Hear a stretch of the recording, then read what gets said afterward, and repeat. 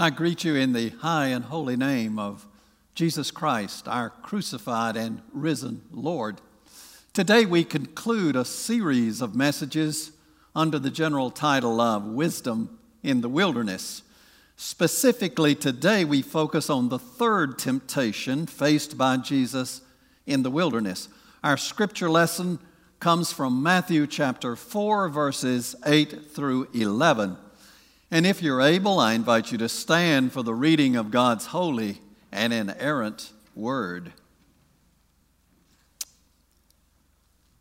Again, the devil took Jesus to a very high mountain and showed him all the kingdoms of the world and their splendor. All this I will give you, he said, if you will bow down and worship me. Jesus said to him, "Away from me, Satan, for it is written, worship the Lord your God and serve him only." Then the devil left him, and angels came and attended him. This is the word of God for the people of God. Thanks be to God. Please be seated and let us pray.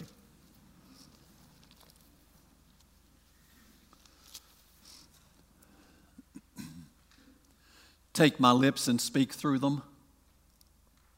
Take our thoughts and think through them. Take our hearts and set them on fire with love for you. Unless you speak, nothing of significance will be spoken. Give us your word, Lord Jesus. Amen. A few years ago, two women from California were running together as a team in the New York City Marathon. And for the first 16 miles, their times were rather slow. But then, seemingly, they were transformed into world-class athletes because when they passed the finish line, their time was near record pace. What happened? What had occurred? Believe it or not, they took a shortcut. They skipped the Bronx section of the race and then made a beeline for the finish line. 40 years earlier, a woman named Rosie Ruiz had done the same thing at the Boston Marathon. What was her shortcut? She took the subway part of the way to the finish line. Neither of those shortcuts worked. Both of them failed. The world champion salesman of shortcuts is Satan.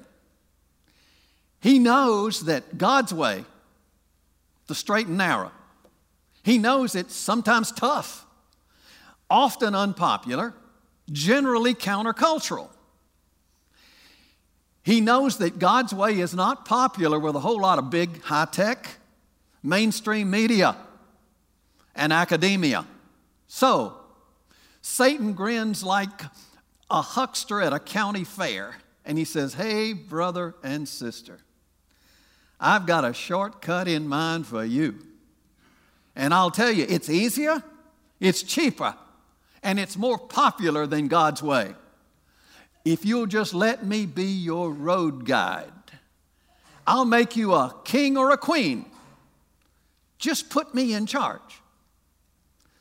A shortcut to the top. That could be the title of the third temptation leveled at Jesus by Satan in the wilderness. The devil takes Jesus in a vision up to a tremendously high mountain where he can see all the kingdoms of the world. And in Luke's version of the temptation, Satan tells an outright lie, which is not unusual. He's the father of lies. Satan says to Jesus, "I will give you all their authority and splendor, for it has been given to me, and I can give it to anyone I want to. So if you worship me, it'll all be yours." Satan is lying here, just like he did in the Garden of Eden, because Satan does not own the kingdoms of the world, never has. God has never given Satan anything except a hard time. In fact, the Bible says The earth is the Lord's and the fullness thereof. And in the Gospel of John we read, Jesus knew that the Father had put all things under his, Jesus' power. When the devil asked Jesus to worship him, he did not necessarily mean for Jesus to fall down on his knees and pray to him. What he wanted from Jesus? Obedience. Obedience is the truest form of worship. That's why Jesus said, if you love me, you will keep my commandments. That's what the devil wanted from Jesus, obedience. Satan was saying to our Lord, I'll make you the King of Kings, and you won't have to do all that suffering stuff. Be humiliated, spat upon, nailed to a cross. I can bypass all that. Just put me in charge. Do it my way. Satan continues to try that third temptation on you and me. He flashes before us all the symbols of success in this world. The luxurious houses and cars, the social prestige and influence, the money, enough money to not only fulfill our dreams, but the dreams of our children and grandchildren. And Satan says, you can have it all if you'll just let me call the shots. I'll show you how to cut some corners. I can get you to your goal quicker and with less stress and strain. I fell for a shortcut when I was 8 or 9 years old. It was not a shortcut of Satan particularly, more of ignorance. My family was living in a town in upstate South Carolina, and the neighborhood grocery there was run by a man named Mr. Strout. I'll never forget his name. And I was in and out of the store quite often with my family, sometimes by myself. On my allowance day, I was usually in the store to pick up a little ice cream or bubble gum or whatever. I was in the store one day, and I saw a lady with an arm full of groceries step up to the counter, and she said, Mr. Strout, charge it. And he noted the groceries she had and said, fine, Mrs. Brown, have a nice day. And I stood there in amazement. All this time I had thought money was necessary to carry out transactions at the Strout store. How could I know that there were magic words? If you just knew the magic words, charge it. So I began using the magic words. Get my bubble gum, my ice cream, step up there to the counter, Mr. Strout, charge it. And he would note my items and say, fine, Billy, have a nice day. Wow, I just couldn't get over how wonderful life was with the magic words. And so I began to invite some of my friends to come in. I said, get anything you want. Yeah, it's all on me. I know the magic words. I know it works. And it worked for them too. It was fantastic. I mean, I enjoyed so much the magic words. I almost felt like an agent of the federal government. Charge it, charge it. And then one day, Papa called me by my formal name, William, which was never a good sign. And Papa called me into the dining room, and there on the table, every charge slip, each one representing a transaction at Strout store. And Papa wanted an explanation. Well, I pleaded ignorance, and it must have been convincing, or else the punishment would have been worse. As it was, I had to do chores to make up for those charge slips. And the worst part, I had to go with Papa down to Mr. Strout's store and make a public apology, which was terribly embarrassing. Now, I learned some things from that experience. One of them was this. Every kind of correspondence can get lost occasionally in the United States mail system, except one kind. The charge slips never go astray. They always make it home. Notice Jesus' response to the devil in the wilderness. Our Lord does not argue with him, does not negotiate with him. Never negotiate with Satan. Never. Because if you do, you're the only one who will be doing any compromising. He never does. Once we see the devil's fingerprints on some idea, some plan, some deal, reject it out of hand. Jesus turned immediately to his foolproof standard defense, Holy Scripture. He said, "Away from me, Satan, for it is written, worship the Lord your God and serve him only." And there Jesus was quoting from Deuteronomy chapter 6, verse 13. It's amazing how much Scripture Jesus had committed to memory. And remember, the only Scripture Jesus had was what we call the Old Testament. You and I are blessed to have both the Old and the New Testament. How many precious verses of truth have you committed to memory? The pastor, Rick Warren, says, if you don't have any verses memorized, you don't have any bullets in your gun.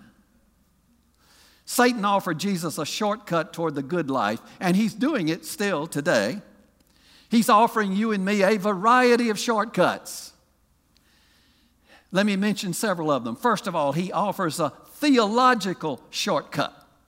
Satan whispers something like this: you know that Christianity is out of step with the American culture. It is. It's countercultural. As an example, in the movies, how do they portray Christians? Either as a narrow-minded bigot or a Bible-thumping fanatic.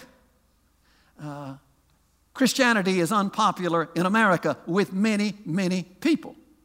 And so, Satan says, I want to offer you a revised version of Christianity.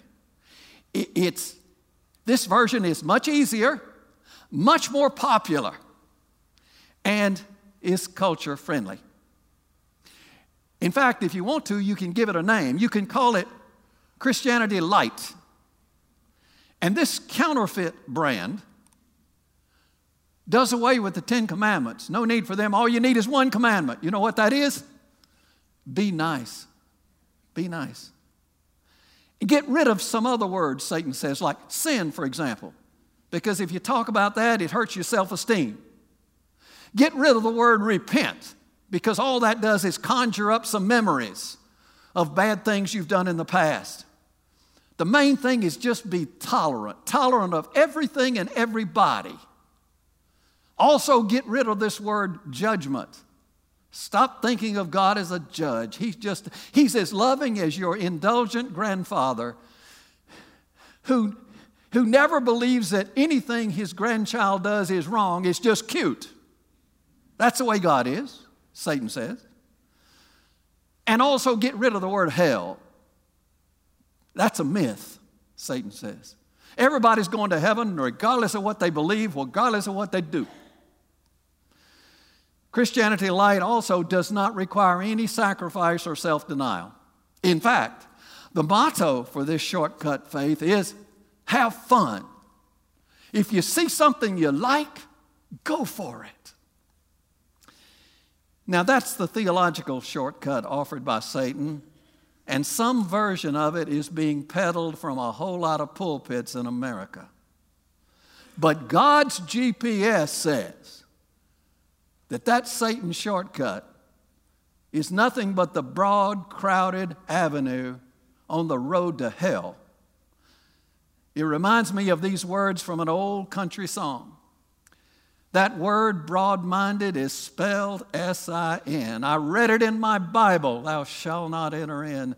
For Jesus shall answer, behold, I never knew you. That word broad-minded is spelled S-I-N. Here's a second shortcut. This is a very popular one, financial shortcut.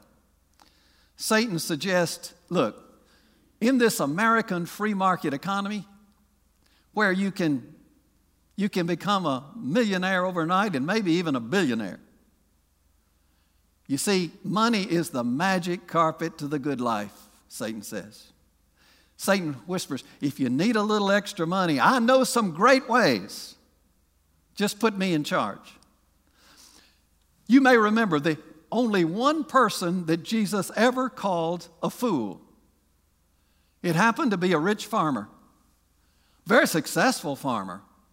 My goodness, he produced so much in the way of produce that he had to tear down his barns and build bigger ones. And finally, he had those big barns stashed full of stuff which could be turned into money. And he said to himself, man, you've got it made. Settle back. You've got the good life. But God said to him, you fool, you're going to die tonight. And you can't take any of that stuff with you. Who's going to get all your stuff? Let me tell you about a member of a former church of mine. I'm going to call him Bob. That was not his name. He was a bright young banker. He and his wife and their 2 young children were upwardly mobile, ambitious. Oh, they were well-educated, bright future.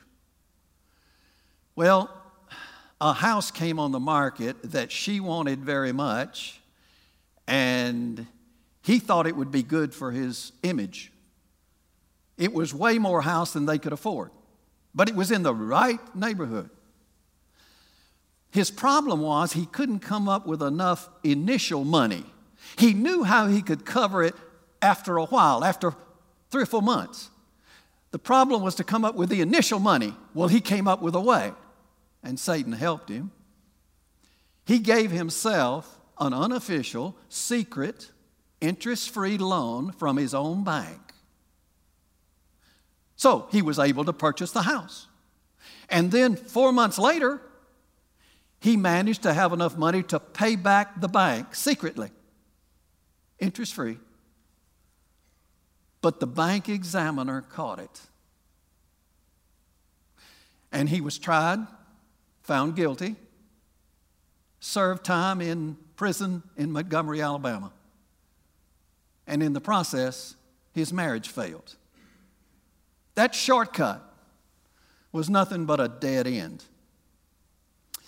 And then there's another kind of shortcut that Satan is famous for selling. I call it the cult of getting high. And this is the pursuit of pleasure, the surge of adrenaline, the big thrill. And it can be sought down a whole lot of different streets: drugs, alcohol, gambling, sex, risk-taking. The most popular single street is alcohol abuse. You know, most alcoholics do not fit the popular stereotype that you see on television.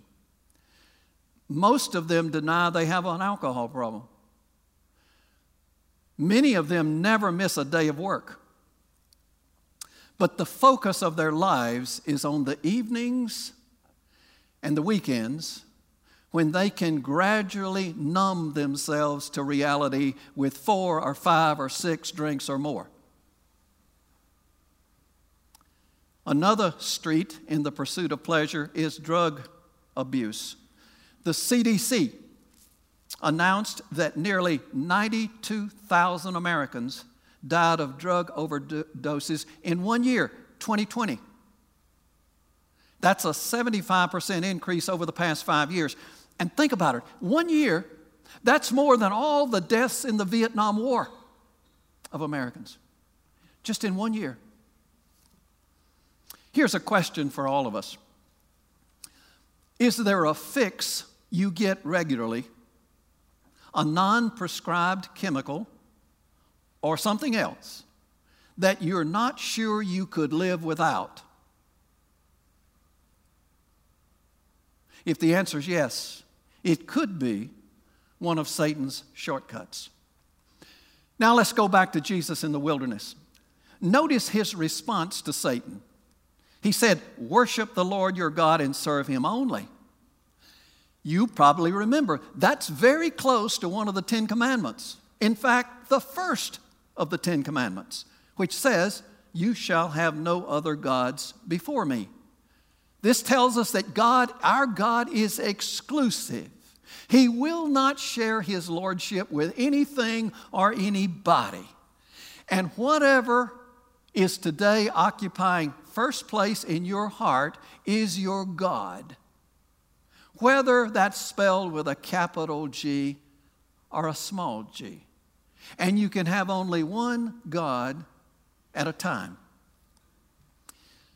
3 years after the wilderness experience that Jesus had, toward the end of his ministry, Satan again approached Jesus with the same old temptation. But this time, Satan's spokesman was one of Jesus' own disciples. In fact, the leader of the disciples, Simon Peter.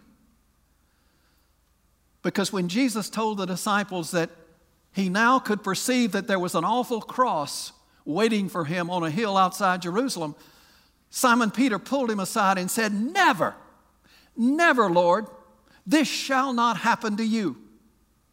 And Jesus turned to him sternly and said, "Get behind me, Satan. You are a stumbling block to me. You do not have in mind the things of God, but the things of men." You see, through Simon Peter, Satan was offering Jesus a different path, a shortcut.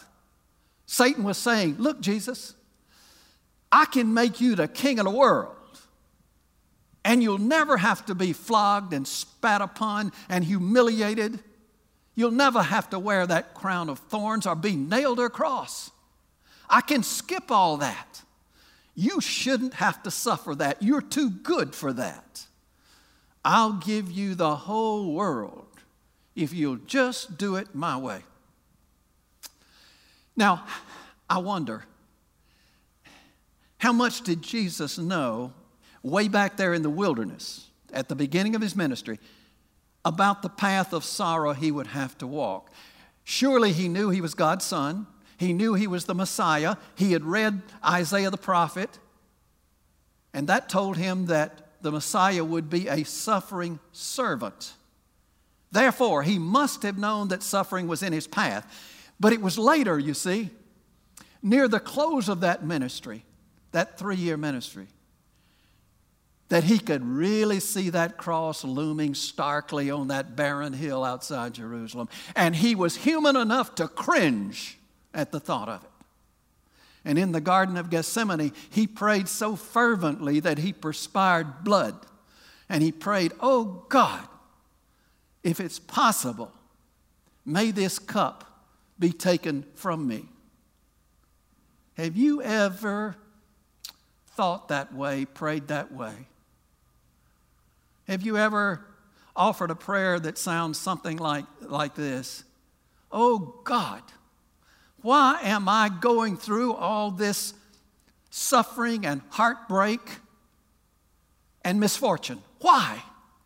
Isn't there some bypass you could devise for this dark night of my soul?" Have you ever felt that way?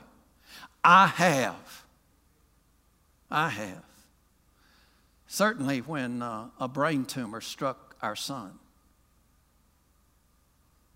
Certainly when a liberal bishop tried to get me fired. Yeah, I've had that thought. I've had that prayer. Have you ever cried out in the middle of a sleepless night something like this? "Oh, why, God? Why must I go through all this?" Jesus did. But Jesus' prayer did not end with the why question. He added these words, "Not as I will, but as you will." My brothers and sisters, real faith is not a human achievement, I don't think. It requires the help of the Holy Spirit. Let me tell you what real faith is. Real faith is trusting God when we don't have all the answers. Real faith is trusting God in the middle of a nightmare, not knowing if the morning will bring any improvement or resolution. Real faith is trusting God even when He doesn't offer a reason or an explanation for what you're going through. Real faith is saying with Isaiah the prophet, "I will wait for the Lord even when He hides His face. I will put my trust in Him." Why, in the final analysis, did Jesus reject Satan's shortcut? Because of his commitment to God the Father and his love for us. The Bible says, for the joy that was set before him, he endured the cross.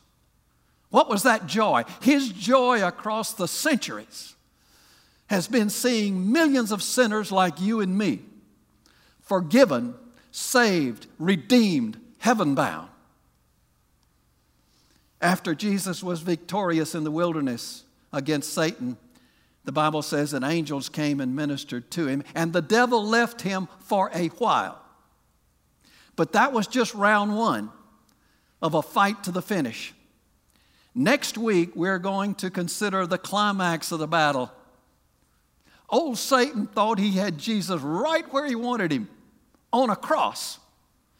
But instead of defeating God, that cross sealed Satan's doom.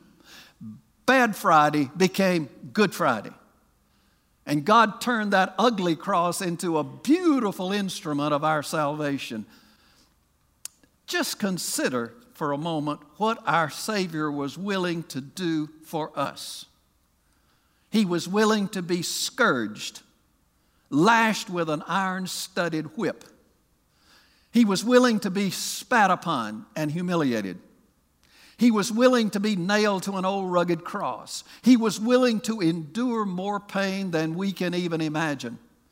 He was willing to be separated temporarily from God the Father. He was willing even to taste hell itself for us. And why? I'll tell you why. Because for God so loved the world that he gave his one and only Son, that whosoever believes in him shall not perish, but have eternal life. Jesus is no deal maker. He's a soul saver. He is no salesman. He is a Savior. He does not bargain for us. He bleeds for us. Instead of a sordid shortcut, he offers us the gift of salvation. We've been bought with a price, and the price was the precious blood of Jesus Christ. Therefore, never, ever allow Satan to sell you one of his shortcuts. God has a plan for your life, and neither Satan nor all the demons of hell can defeat it. Oh, Satan may harass you. He may delay you, he may aggravate you, but he cannot defeat God's plan for you unless you allow it. And that plan was signed by the blood-stained hand of Jesus and guaranteed by Easter's empty tomb. Never forget who Jesus is. Let me tell you who Jesus is. Jesus is the friend of the friendless. Jesus is the hope of the hopeless. Jesus is the rock of ages. Jesus is the Prince of Peace. Jesus is the way, the truth, and the life. Jesus is the Lamb of God who takes away the sin of the world. Therefore, crown him today as your personal King of Kings and Lord of Lords. In the name of the Father, and of the Son, and of the Holy Spirit. Amen. Let us pray. Holy Father, we stand in awe when we consider all that Jesus suffered for us. Our eyes fill with tears when we try to imagine his anguish and agony on our behalf. And we know it's not enough to say thank you. It's not enough just to give you praise.